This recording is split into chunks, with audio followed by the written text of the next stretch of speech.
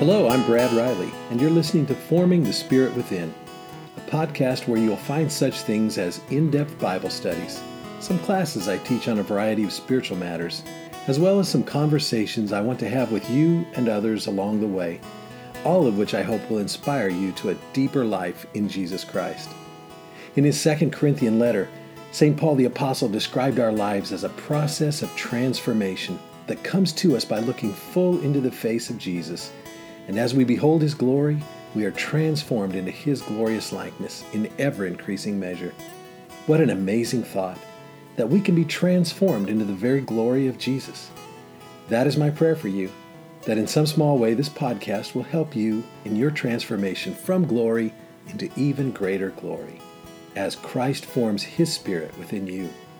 I hope you'll subscribe to the podcast and not only listen, but join in on the conversation with a question or a comment. Thanks so much for listening, and may the Lord be with you. And just so glad you're here to study with me, so thank you. I want to invite you to take out your prayer cards. Let's pray before we study the scripture. I did make a couple of copies real quick. Does anybody need one? I did make finally got here ahead of time to make a couple of copies. They're not on the nice cardstock. They're just paper. Thank you. But you can tuck it in your Bibles. Here we go. Tuck it into your iPads or your Bibles. Mine's in my palette. Anybody else? No. We're all good. Okay. I need to get a physical. Well, let's ask the Lord to enlighten our time of study. Let us pray. Illumine our hearts, O Master, lover of all humanity, with the pure light of your divine knowledge. Open the eyes of our hearts that we may understand your gospel teachings. Implant deep within us the fear of your blessed commandments, that through them we may conquer all carnal desires and may be transformed to live, both thinking and doing the things that are pleasing to you. For you, O Lord, are the light of our souls and bodies, and unto you we give all glory and praise, together with our Father, who is from everlasting, and the all-holy, good, and life-creating Spirit, now and ever and unto ages of ages. Amen. John 20, verse 10. We left off with verse 10. It's kind of a bridge verse. And so we begin with verse 10. I'm going to read through verse 18 today. And that should give us, hopefully we have enough time to look at all those verses. So let's listen to the word of the Lord, John chapter 20, beginning at verse 10. Then the disciples went back to their homes, but Mary stood weeping outside the tomb. And as she wept, she stooped to look into the tomb. And she saw two angels in white, sitting where the body of Jesus had lain, one at the head and one at the feet. And they said to her, "Woman, why are you weeping?" She said to them, "Because they have taken away my Lord, and I do not know where they have laid him." Saying this, she turned round and saw Jesus standing, but she did not know that it was Jesus. Jesus said to her, "Woman, why are you weeping? Whom do you seek?" And supposing him to be the gardener, she said to him, "Sir, if you have carried him away, tell me where you have laid him, and I will take him away." Jesus said to her, "Mary." She turned and said to him in Hebrew, "Rabboni," which means teacher. And Jesus said to her, "Do not hold me, for I have not yet ascended to the Father. But go to my brethren and say to them, I am ascending to my Father and your Father, to my God and your God." And Mary Magdalene went and said to the disciples, "I have seen the Lord." And she told them what he said, told them that he said these things to her. Okay, let's stop and think about this. This is a fascinating encounter. We mentioned last week that there was a group of women that went to the tomb. We understood that was Mary Magdalene was one of those women. And remember how she went back, and it tells us, and told Peter and John, the tomb is empty. They've taken him. And we remember how they rushed there. And we saw in their rushing there, they were, forgetting about the fact that, wow, we're hunted like Jesus is. Maybe this is dangerous for us, but they throw that care away and they just run, where they weren't willing to be seen around the cross so much earlier. John was, but Peter wasn't. And remember in the garden it said they all fled away from Jesus. But there is this overcoming of fear that brings them back to this idea that Jesus is no longer in the tomb. And after seeing this and seeing this empty tomb, it's really a marked statement that John writes here in verse 10. Then the disciples, meaning Peter and himself, then the disciples went back to their homes. What is John communicating to us there? Why would they do that? Why didn't they stick around like Mary? What's going on here? Well, they were told to go and wait for the Holy Spirit. Not yet. But that's coming up. They were told about it, but if they're at this point, I don't think they really know what to do. So I think they just went home because they didn't know what else to do. I think that he's going to tell them to wait for the Holy Spirit in just a little while. But actually, he's promised them that in the past. We see in John chapter 16 and things like that. And we'll mention those in a little bit. But the idea of going back home feels like it's a return to something familiar to them. Yes? Well, I just think they probably thought somebody stole him. Yeah. And they didn't know what to do. didn't know what to do. They're troubled, no doubt, but they have no plan. They have nothing. They're probably realizing, maybe even waking up to the fact that, boy, if we hang around here too long, these Roman guards are going to wake up, or whatever they are, and we may not want to be here too long. Clearly, he's not here. So they go to their homes, and I think the home recognizes a sense of safety, a sense of familiarity. When you're in grief, and you're in shock, and you really don't know what's going on, probably the best place to be is at home. But Mary doesn't do that. Mary, interestingly, stays by the tomb. We don't know about the other women. It doesn't speak to those. The Gospels don't speak to those. But Mary, in standing there, it tells us that she is outside the tomb. And it says that she wept as she looked in to the tomb. Now, there is a word play here that I want to mention to you here. Because both the angels and Jesus ask her the same question, why are you weeping? John tells us up front that she's weeping. And that word, we've looked at that word before. The word that for weeping is a word that it's in the Greek, it's kleo. Kleo, you may not remember that. We studied it in earlier times. But kleo, I think it's English transliteration is kleo. K-L-A-Y-O. It's probably the easiest way to understand it in English. Kleo. And it doesn't mean just crying. It means bitterly weeping. Okay, there is great emotion. Wailing. You know how they call the Western Wall in the temple the Wailing Wall.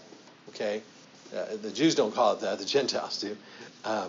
This idea of wailing, she's weeping bitterly, loudly. All that's implied in this Greek word.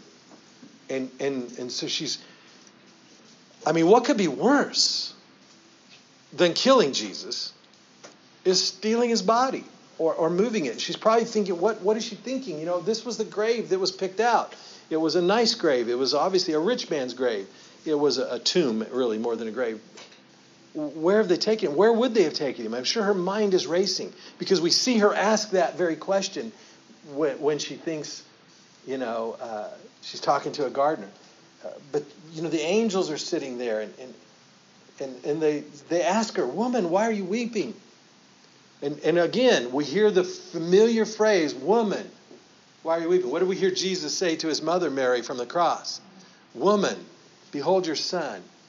Remember Jesus back at the wedding in Cana, and he said to her, "Woman, what is that to me?" When she asked him to do something about the fact they ran out of the wine. There's the same word again, the same Greek word, gunai. Okay, gunai, or get my pronunciation wrong. Gynae. Gune. Okay? That means woman, a respectful term. My lady, lady, woman of great respect. Yes, Dorothy? Do you think she might also have been waiting there in case somebody else came by? Perhaps. She knew that it was Jesus that was there and she could tell them. Yeah, perhaps. We just don't know. But we know from her countenance that she is greatly grieved. Yes? What always interested me is, wasn't there supposed to be guards on the tomb? There were. And where There are were. they? They don't mention these? The Not- guards here? John doesn't, but the other Gospels do. Okay. And she doesn't, and I would think if I was there and somebody rolled the tomb away and I would go, well, hey, guard, what happened? Well, I think it was Luke, I can't remember which one now. One of them says they were struck as if dumb. Right. So we don't know whether they're sitting there in a trance, I don't think they're just I don't think they're normally sleeping, but they're clearly dumbstruck in some kind of coma or trance. And I really think, what would you think if you saw that happen? If the ground began to shake, the stones rolled away, that stuff doesn't just happen, and who knows what they saw? Did they see angels?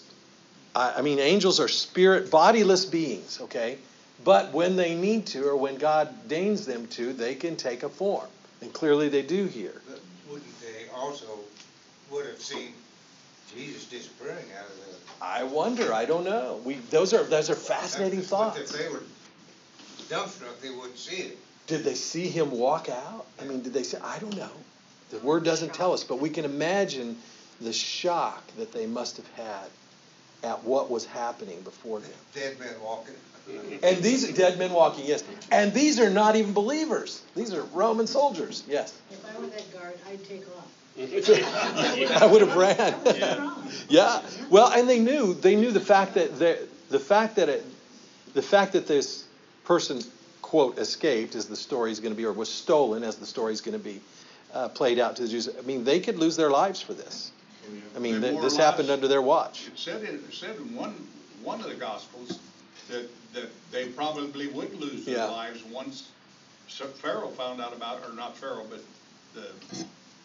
the Pharisees, the Roman governor. And the governor. The realities are, we're dealing with some people here in great shock. Yeah. Okay, there's nothing worse.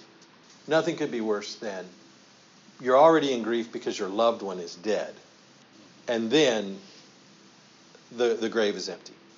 The body's been sold. I just can't even imagine that level of grief. So I want you to enter into that part of the story as you try and understand Mary's words and Jesus' words to her. Because the first words spoken to her are from the angels. The angels say to her, "Woman, why are you weeping?" Now, this is in the form of a question, but yet it's also a statement. Okay? The angels see this. Now, in this case, there's two. And notice the details he gives us about these angels. What do they look like? What details does John give us about the angels' appearance? They're white. Okay, they're dressed in white is a symbol always of purity. The brightest white, the purity of heaven, the purity of God, the purity of the light. Jesus is the uncreated light. Always this bright, pure color of white is associated with them. We read in the book of Revelation about the white-robed saints.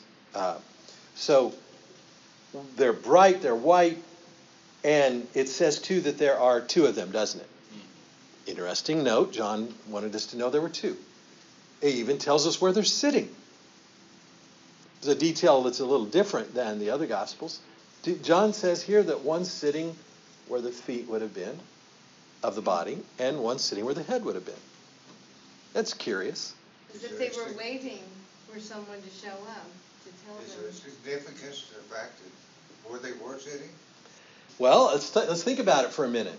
I think there's always significance. Okay, when you're learning to read the gospel now, you're reading the Bible for all it's worth. When you say, what is the significance of these little details, these little clues left along the way? So good for you for asking that question. There's great significance. let's think about this binary type of existence, the twos, okay? Head and feet. Okay? How many testaments are there? 2. Old and new. Right? Wow, yeah.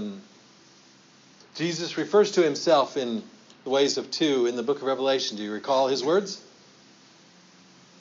I'm the Alpha and the Omega. I'm the beginning and the end. Okay? Wonder if there's some commentary here by John. He's sitting where the feet and the head. The beginning and the end. The Old Testament, the New Testament. The body of Christ is no longer here. He is risen and he is complete now. Okay? So maybe the feet and the head represent the Old and the New Testament. It's all now complete in the resurrection. The story of Christ is all through the Old Testament, as you've heard me tell you many times. When you really learn to read Scripture for all it's worth, you begin to see Christ is everywhere in the Old Testament. The plan of redemption is everywhere in the Old Testament. Yes? I think the most significant thing is that Jesus just conquered death. Absolutely. Conquered death forever. And then brought us eternal life. And so think about this idea of the old and the new. St. Paul will go on to say in his 1 Corinthian letter, in chapter 5, he says, the old is gone, the new. When a man believes in Christ, the old is gone, the new has come. Okay?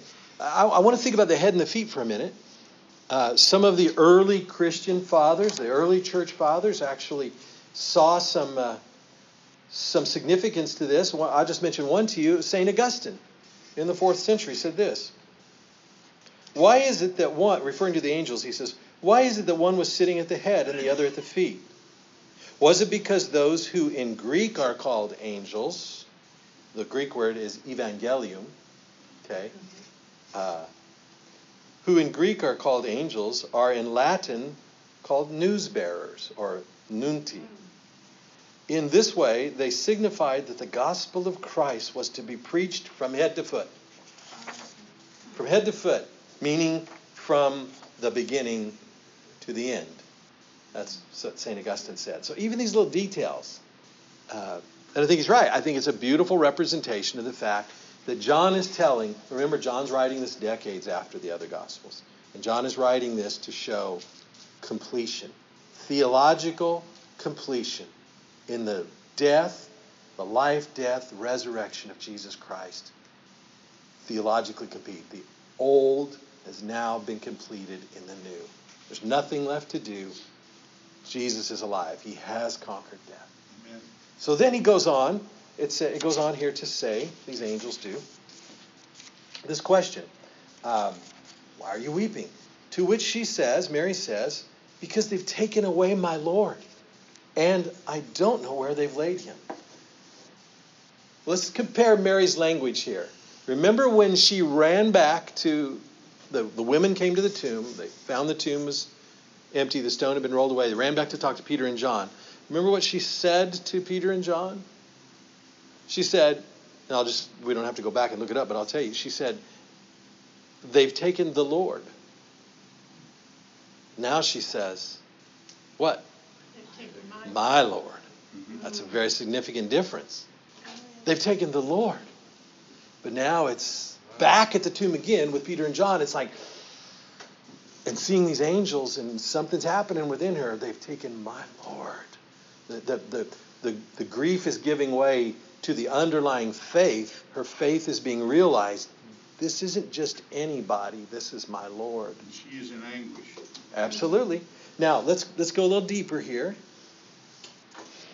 And when she says this, she turns around. This is a fascinating thing. She turns around. So let's try and think about this situation. Why did she turn around? Maybe a couple of reasons. Okay, let's just think about it. Because John doesn't tell us why she turned around. Okay? Perhaps she realized that somebody was there. Perhaps she realized somebody was there. What if the angels, the first thing that came to my mind, before I get to that, the first thing that came to my mind was, well, in anguish, she just said, they've taken my Lord and I don't know where they've laid him. She just turns around in grief, just drops her head, is moping, this type of thing, Sometimes we look away, I don't know. But what if Jesus appears. Because all of a sudden he's right behind her, right? Yeah. And you got two angels sitting here on this rock slab, and their eyes see the risen Lord appear. And, she's going to turn to where their head turns, right? She's going to follow their eye movement. I don't know which way it happened. I'm just saying it's pretty awesome that there is this turning, okay, and she's turning from, in a way, represent from grief to faith. Okay, she's already said, this is my Lord. Yes, jump right in. I'm sorry. No, don't apologize. Always jump in. But do you find it strange or anything that he never says in here, I mean, she wasn't surprised or afraid or anything when she saw the angels? I don't know if I'm surprised by that. I don't know. I guess I don't know. I just would have thought. I would be pretty shocked. Yeah. I mean, I wouldn't even know what an angel looks like, but it obviously is something that is extraterrestrial, supernatural. They would be in white, and they would have given her a calming effect. Yeah.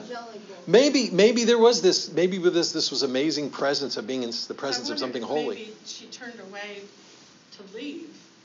I don't know. That could be. See, we don't have that answer. Isn't that interesting? This is the part of the beauty of the mystery. And John is writing this years later, and is kind of condensing it. I'm assuming that he's not putting every detail in there. Right. Yeah. And that's one detail. And truly, maybe John didn't know why. Yeah. I mean, he's not supernatural himself. He can't know everything.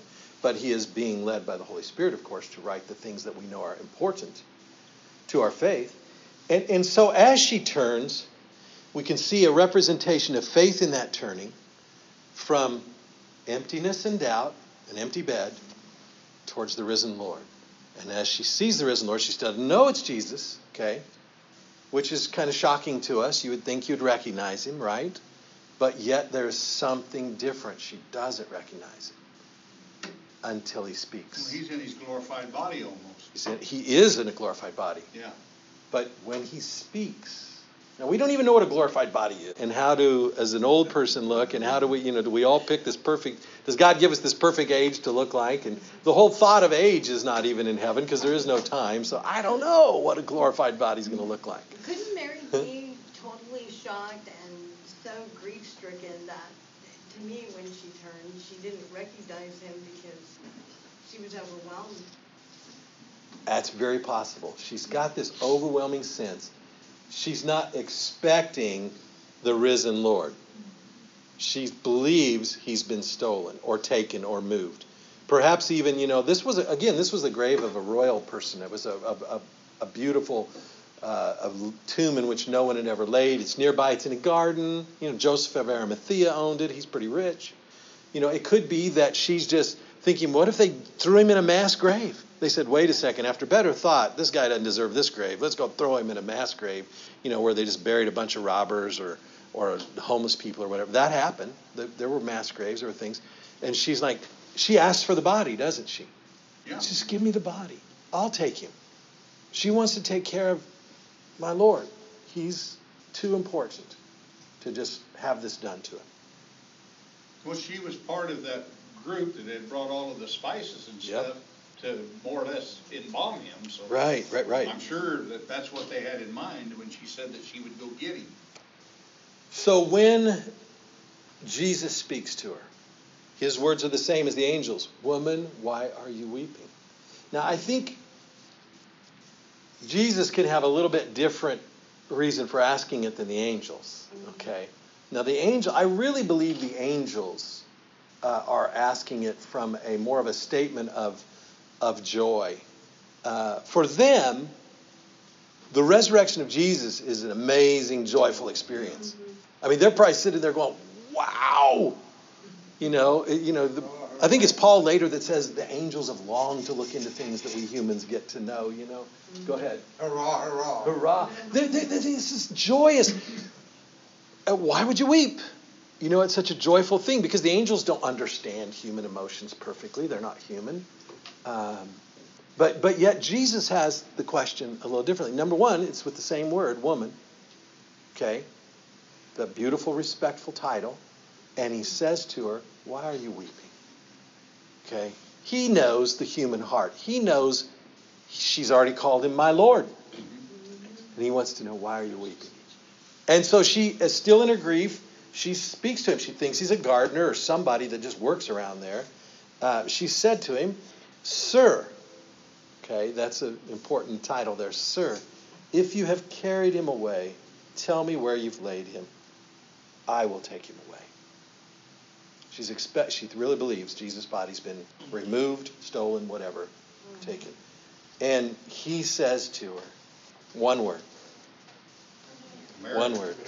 Mary. Her name, Mary. That should make us all feel Wow.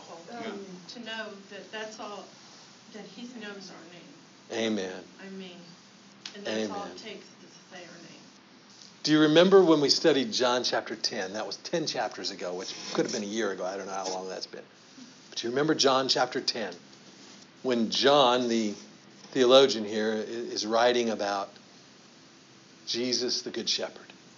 Remember some of those verses?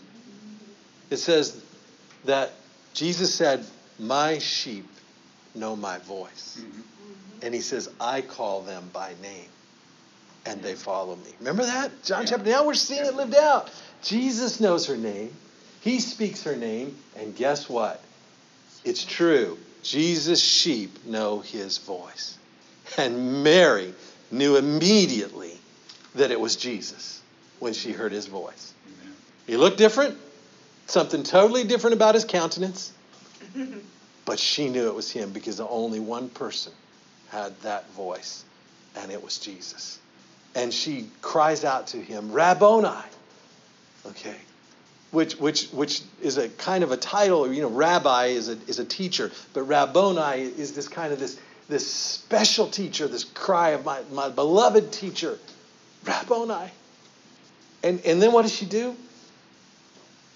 Rabboni, which means teacher. And then she goes to him and let me turn the page here. And it says, Jesus said to her, don't hold me. Now, John doesn't tell us for a fact that she grabbed hold of him. Oh, she'd have hugged him, I guarantee it. Yeah. It's an interesting thought. Okay, you and I would, we would. And maybe she was moving towards him real quick. We don't know what the distance is between them, okay? All we know is that Jesus says to her, don't hold me. Now this is a curious phrase. This is a very difficult passage to understand. Been a lot of speculation on this passage through the centuries, through the millennia, really. So we're gonna explore it just a little bit here.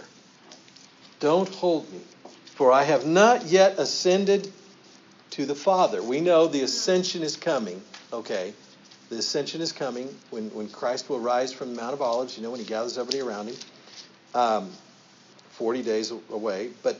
He says, but go to my brethren and say to them, I am ascending to my Father and your Father, my God and your God. There's a whole lot there in that phrase. Oh, yeah. So let's just hold on to that for a minute and let's think about this idea.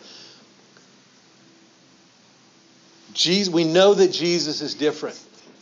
He is no longer just the God-man from the incarnation. That was this great mystery, all God and all man,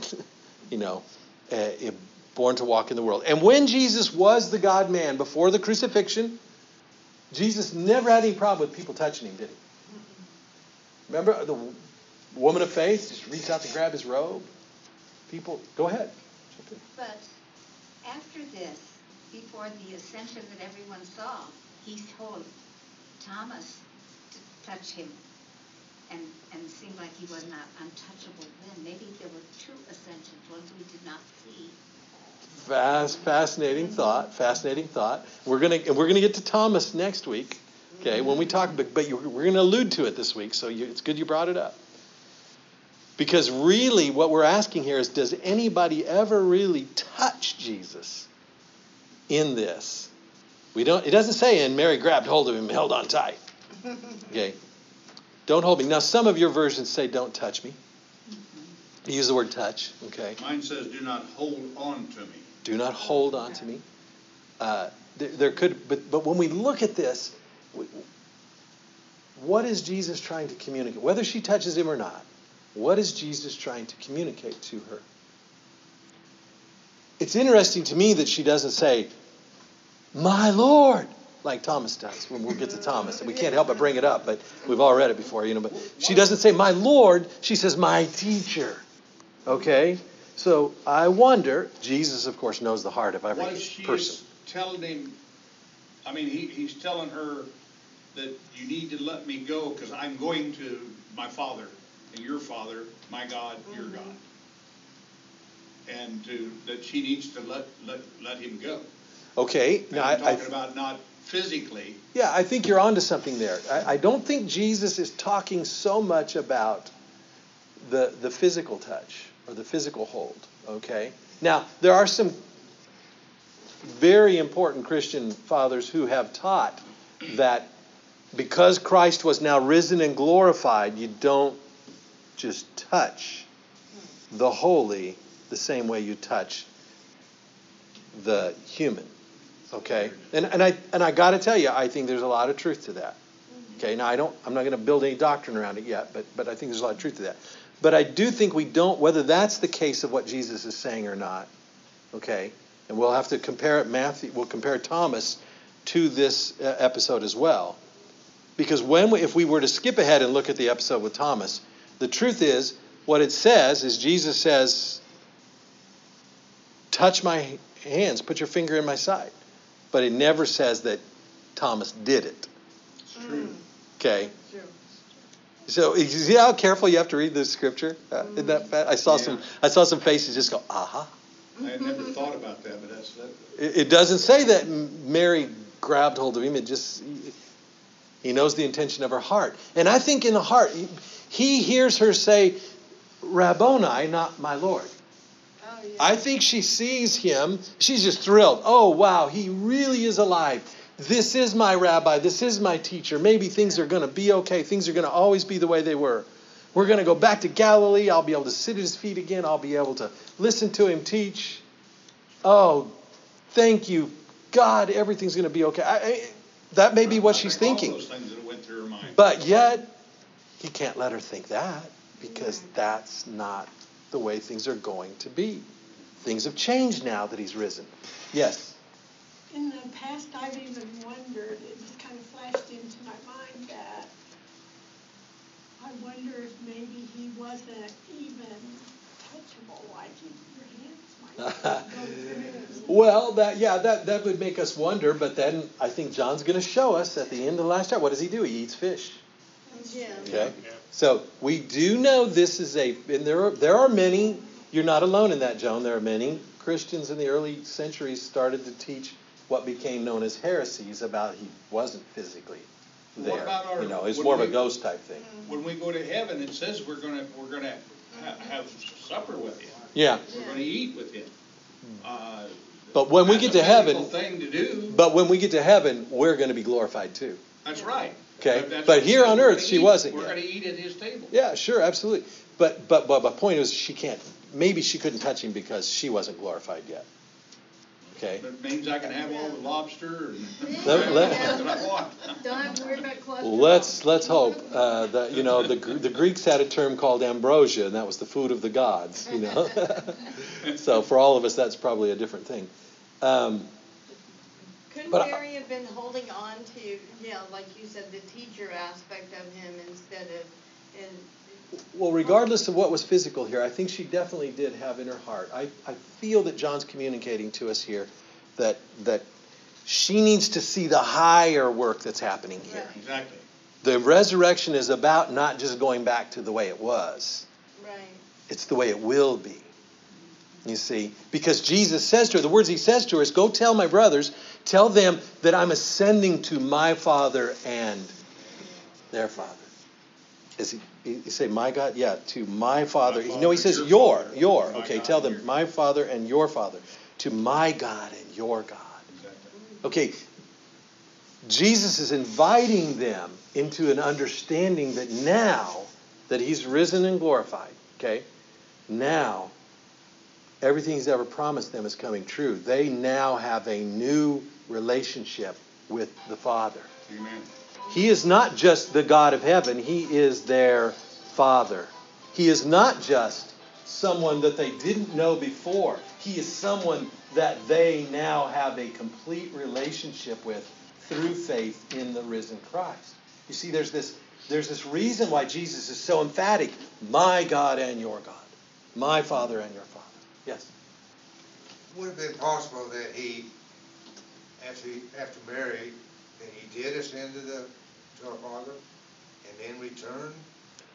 Have no way of knowing. There's no speculation on that. Anything's possible. I don't think so, but we don't know. Where was he on all the nights? He's around for 40 more days. We have no record of the exact names of the people he saw, but we believe through Scripture that it says he only appeared to over 500 witnesses, but they were people that believed. Okay, so let me make a connection here for you. Before the cross, everyone had access to Jesus. Okay? Even the unbelievers. That's how they would come to faith. He would touch people. They would touch him. He was in crowds. He was being pressed upon. He slept with them. He ate with them. I mean, they were in this context of community. But now, he's risen. He's glorified. He is the risen Lamb, Son of God. And he is somehow different. And he is somehow removed. Okay? That he only appears at certain times. We can't really speculate on what happens when he's not around appearing. We don't know. But the truth is, so maybe he did, maybe he didn't. I've never heard anybody teach that he did. But I do know that, because I think if he had, that would take away from the power of the regular ascension, the one that's going to happen, 10 days before Pentecost. But the reality is, he's different. Okay. I think he could do whatever he wanted to. If he wanted to go to the Father for overnight or whatever. Sure, but we don't want to draw inferences. We don't want to draw inferences on that. What we want to deal with is what he did, what we have record of here in Scripture. And the record we have is that now he's different. Okay? Now he's different. And we have no record, from this point on, we have no record that anyone ever really touched him or embraced him. We don't. Scripture doesn't say that Thomas did. Just that Jesus invited him to. Now, we can infer if we want to, well, he invited him to, so he must have let him. We don't know. But here's what I want to do. I want to comment on this thought. Because many of the church fathers commented on this thought. And have for centuries. There's a phrase, I think it was St. Cyril of Alexandria said, holy things are for the holy. Holy things are for the holy. Jesus said, in one of his sayings, don't cast your pearls before swine. Remember that? Mm-hmm. Holy things are for the holy. There is this incredibly long passage given here that I just don't have. I just don't have time to read it all to you. I wish I could, but maybe I could pick out a little part of it. Holy things are for St. Cyril of Alexandria was talking about this. Let's see if I can summarize it here for you. Okay. The Holy Spirit, he says, I'll read a little bit here to you. It's too good not to. We've got time. At that time, this is ancient document, 4th century, something like that. At that time, by his providence,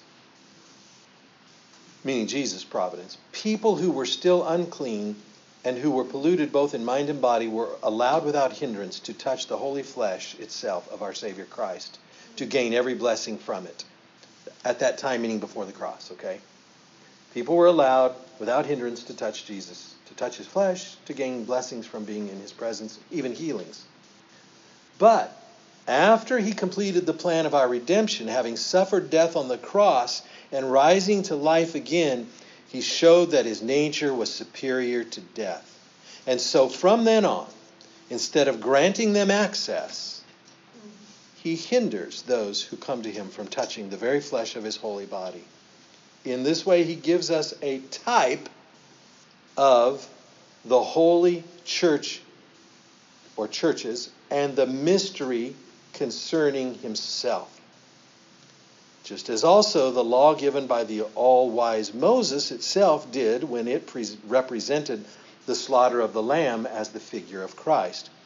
For, quote, no uncircumcised person, end quote, said the law of Moses, shall, quote, therefore eat thereof, end quote.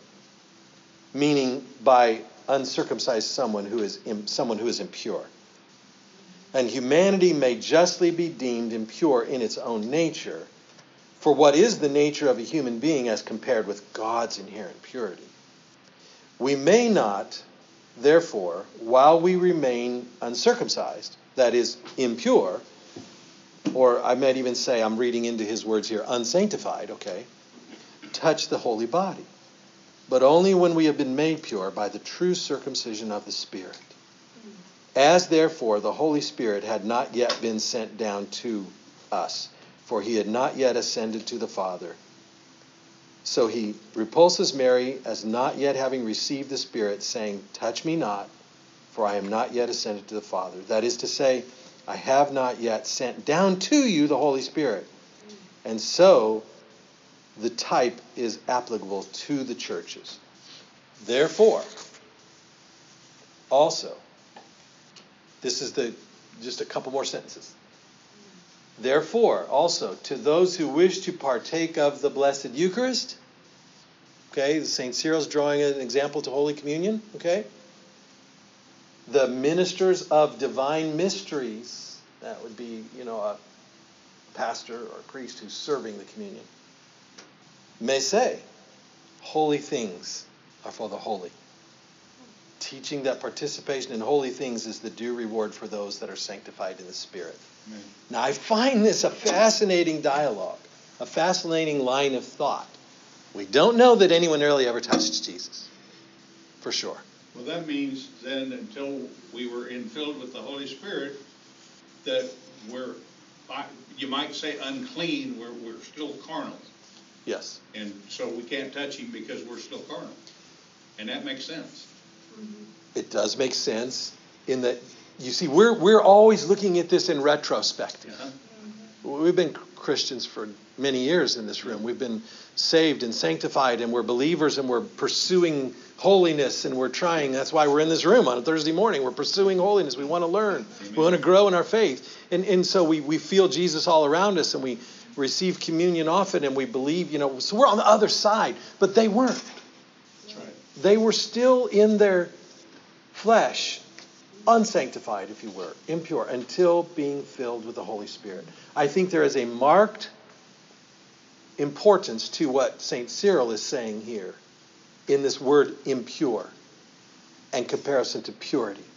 Because that's the heart of our theology as Wesleyans, as Nazarenes, as our understanding that we believe that with the filling of the Holy Spirit, we can be made pure, different, holy, not just the same as before. That's a huge line of thought. I know we could teach a whole class on that, and someday we probably should and will, and I've done little things along that way. But for now, I just want you to think here with me. Jesus promised them in John chapter 14, I'm going to go, and I'm going to prepare a place for you. And then I'm going to come back to receive you. He said to them in John chapter 16, he said, I'm going to ask the Father, and he's going to send you the Holy Spirit. None of that's been fulfilled yet. What has been fulfilled is the plan of redemption. Jesus Christ is risen. He's crucified, dead, and risen, as we say in the Creed. Okay? Now, what difference does it make that he hasn't ascended yet? It makes all the difference in the world. It makes all the difference in the world. So when we properly speak of the fullness of God's plan of redemption, it is not just crucifixion, risen, and crucifixion, death, and risen. Okay? It must be crucified, died, risen, and ascended. Why do I say? Because the ascension is so important.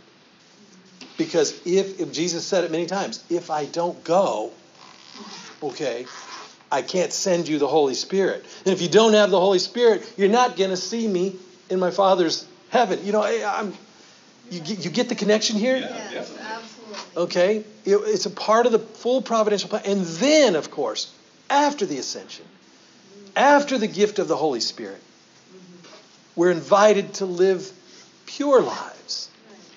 The life of Christ in this flesh. The life of God. And with that invitation, we are then allowed, upon our death, physical death, to be joining Him in eternity. I mean, what could be more beautiful? I mean, do you see? I just want you to get a scope of the fullness of the plan here.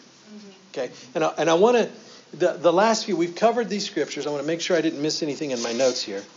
There is another thought I want to give to you in my notes here. I want to end with the thought of the fullness of God's providential plan that Jesus is pointing to with His waiting till the ascension. But I got to read this to you. This is too good. In Mary's heart, Mary Magdalene's heart here, okay, Jesus sees her heart. We know that. Mm-hmm. He sees everyone's heart. He sees her anguish. He sees her fears. He sees her tears. He sees her love. He sees her faith. He sees her doubts. And there is a beautiful hymn written in the 5th century. Okay, the 5th century was a period in the Byzantine Empire that was prolific for hymnography. Okay, the hymns of the church, the hymns of the faith, the hymns that the church sang in worship back in those years. Okay, and there was a certain man who was a deacon, I believe, in the church, in the Eastern Church in Constantinople. His name was Romanus, or Romanus, or Romanus, or however you want to pronounce it. Romanus, okay? Romanus the melodist is known as, for writing melodies, okay? It says that he wrote over 1,000 hymns, okay? In the Greek, those are called kantakion, okay? The Greek kantakion, they're still sung today in Greek worship, in Eastern Christian worship, okay? But one of them, you got to hear this one. He wrote this one. He who searches the hearts and reigns and watches over them, knowing that Mary would recognize His voice, like a shepherd called his crying lamb, saying, Mary. She at once recognized Him and spoke. Surely my wonderful shepherd calls me, in order that from this time forward He may number me among the 99 lambs. For I see behind Him who calls me the bodies of the saints, the ranks of the just. And so I do not say, Who art thou who callest me? For I know clearly He who calls, He who is. I know clearly who He is who calls me. It is my teacher and my Lord, He who offers resurrection to the fallen. That's from what is known as the Kantakion to the resurrection. Beautiful, beautiful. I mean, what a glorious time it must have been in the world when the world was so slow and moving that you could just sit around all day and think about writing hymns, you know. I mean, today we're so dry. I want to do that, you know. I don't want to give up my modern luxuries for the 5th century because life was hard. But what a glorious thing it must have been to just have all the time in the world to sit and reflect on all this stuff. But I want to close this thought with you this morning, that I really believe what John is trying to communicate to us here is that after the resurrection, the body of Jesus is now glorified, as our body will one day be glorified. Okay? And we treat it with holiness and reverence and respect. Okay? And he wanted them to treat it with holiness, reverence, and respect. Yes, He invites us into relationship. He teaches us to call Father Abba. That's that Aramaic comforting word like daddy. Okay. Mm-hmm. Yes, He teaches us this. This is our relationship. But never should that relationship forget the holy. Mm-hmm. So here's my closing thought to you today. How do we live this life in the tension between the sacred and the not so sacred? Is there anything sacred in your life? Yeah, definitely. Is there anything sacred in your life? Is there anything sacred still in our world, in our churches? Because I got to tell you, I'm troubled by the state of too much of our faith today, that nothing's sacred anymore. Nothing's sacred. And I'm not talking about hymns versus choruses. I'm not talking about hymns. I'm talking about just holy ground.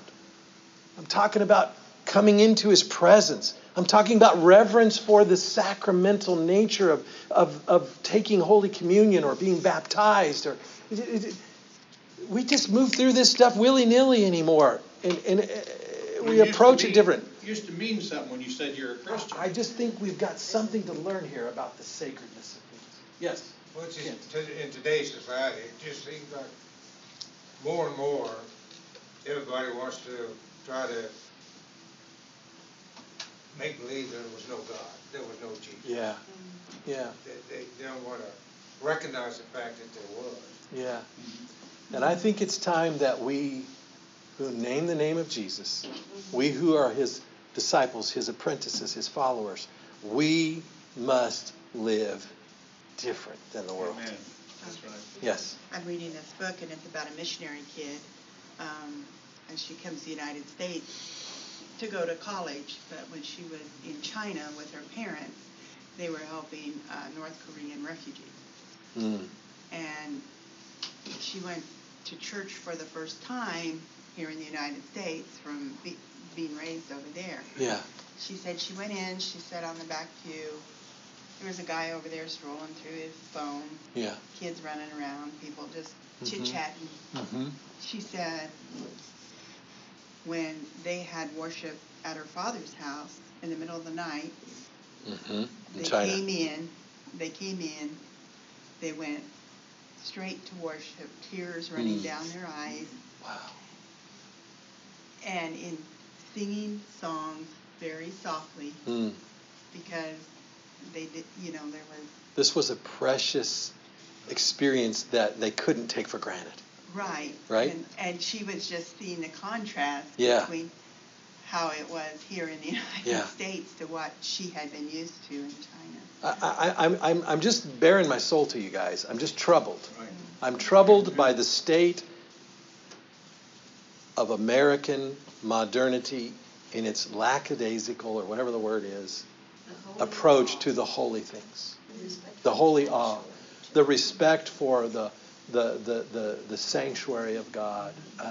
This is why in the ancient church, in the ancient church, even the makeup of the buildings were different. Okay, what we commonly think of as the sanctuary, the whole area inside that room, that's not the sanctuary. Okay, in the ancient church, the way churches were first designed in this world, and they still are in some more liturgical churches, the sanctuary is up around the altar. Okay?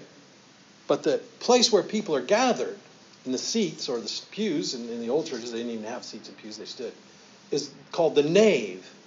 Okay? The nave. Isn't that an interesting word? The nave, that's where they get the word navy. It's a vessel that carries people. Okay?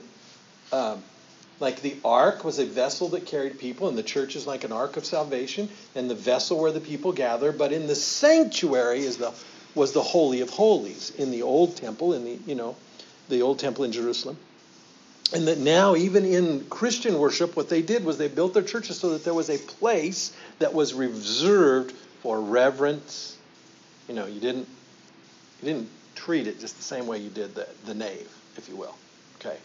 So, and I'm not advocating that every church has to be built that way. I believe, but I do believe that every place of worship needs to have something set apart and sacred. Okay, when I was in Boston a couple of years ago at the National Funeral Directors Association, and I've told you about that, but on that Sunday morning I got up and I went to church it was called St. George's Albanian Orthodox Church. always get having been a pastor for over 20 years, very few chances to ever visit other churches, and I'm in a new city. I'm going to seek one I'm interested in. So I looked up which one's nearest me, and I went, and the people were so kind, so gracious, and I've told you that story before, but what I haven't told you is this.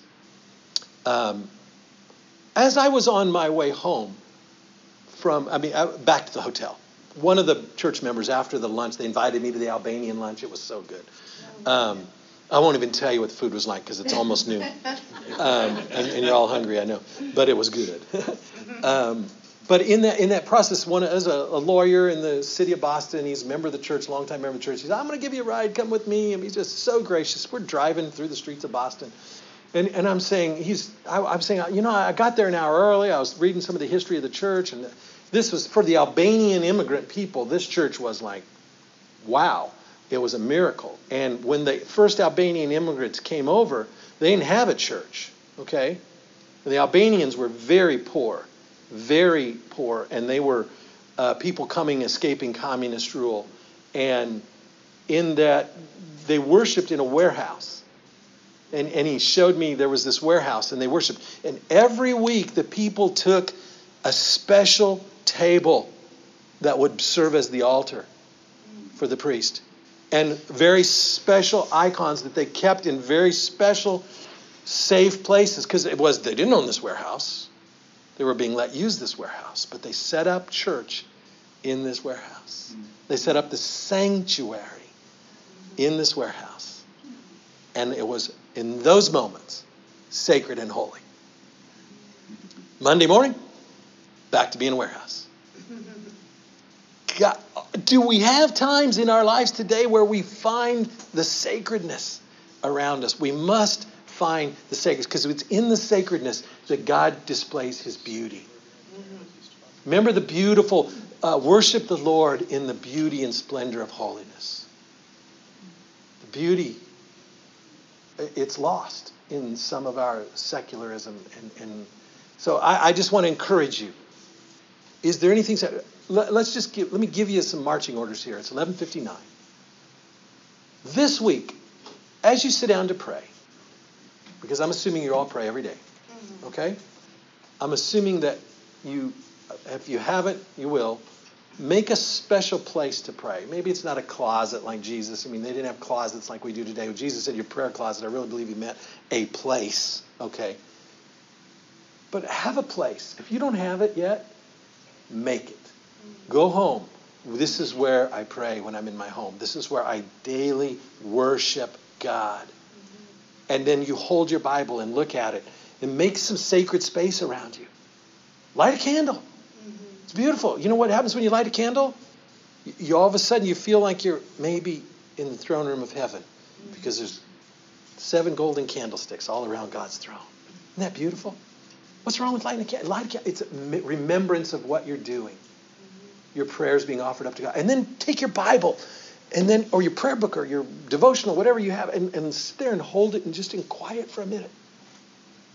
And think about the fact that the crucified, dead, risen, glorified, ascended Christ is right there with you in your midst.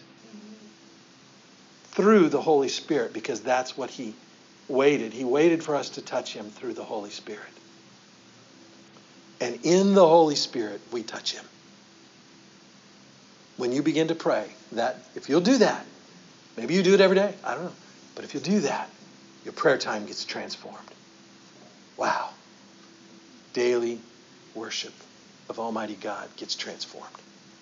And of course, we're called to pray at all times and all without ceasing, and we've got to go about our days. Wonderful. But if you begin your day with that, oh wow, will it transform the rest of your day? Amen. So, that's my marching orders to you. Go create a prayer closet of sacred space around you. Yes, Debbie? Just one of the closest encounters I had with my Lord was in the chapel in a hospital. And I really believe that the hospital chapels is where, sacred. When people go there, they're in great need and they're seeking. Yes. Yeah. And it was at that time when my dad was in the hospital that I felt. Yeah. It come upon me like Mary. I thought I couldn't see the Lord. But then, that's right. But then I'm in there and I turn, and It was through his eyes on the sparrow, looking through the hymn. Absolutely. And he just came to me there. Absolutely. When you go to the Holy Land, what do you see? You see chapels everywhere. Yeah, and that chapel's in the hospital. Most people, when they go there, it is for great need. Right. Yeah, great need and great despair. Yeah, that's right. It's beautiful. Well, guys, thank you for being here. Let's Kent, one more thought? No, okay, let's pray. Close in prayer. Thank you, Heavenly Father, for your word to us this morning. For the beautiful, precious, holy sacredness of your holy scriptures. I do not dare to teach them from my point of view, but I offer up what has been taught, what has been said to you and your Spirit. Cover anything that I've said that's wrong. Bless anything I've said that's right. Be with us as we go from this place to remember that we are never away from your presence through the power and the promise of your Holy Spirit. So we praise you now in the name of Jesus Christ, our Lord, your Son, who lives and reigns with you, Father, and the Holy Spirit, one God, forever and ever, and unto ages of ages. Amen. Amen. Brad, can I... Well, that's all we have time for today, and I want to thank you again for listening in. I hope that our time together has been a blessing to you. While you're here, why not take a moment to add a comment or perhaps ask a question? You know, Forming the Spirit Within is a listener-supported ministry, and I really appreciate your feedback and your support. If you'd like more information on how to be a part of this ministry, you can find it online at bradrileyministries.org. Again, thanks for listening and spending the time with us today, and may the grace and peace of the Lord Jesus Christ be with you as He forms His Spirit within you.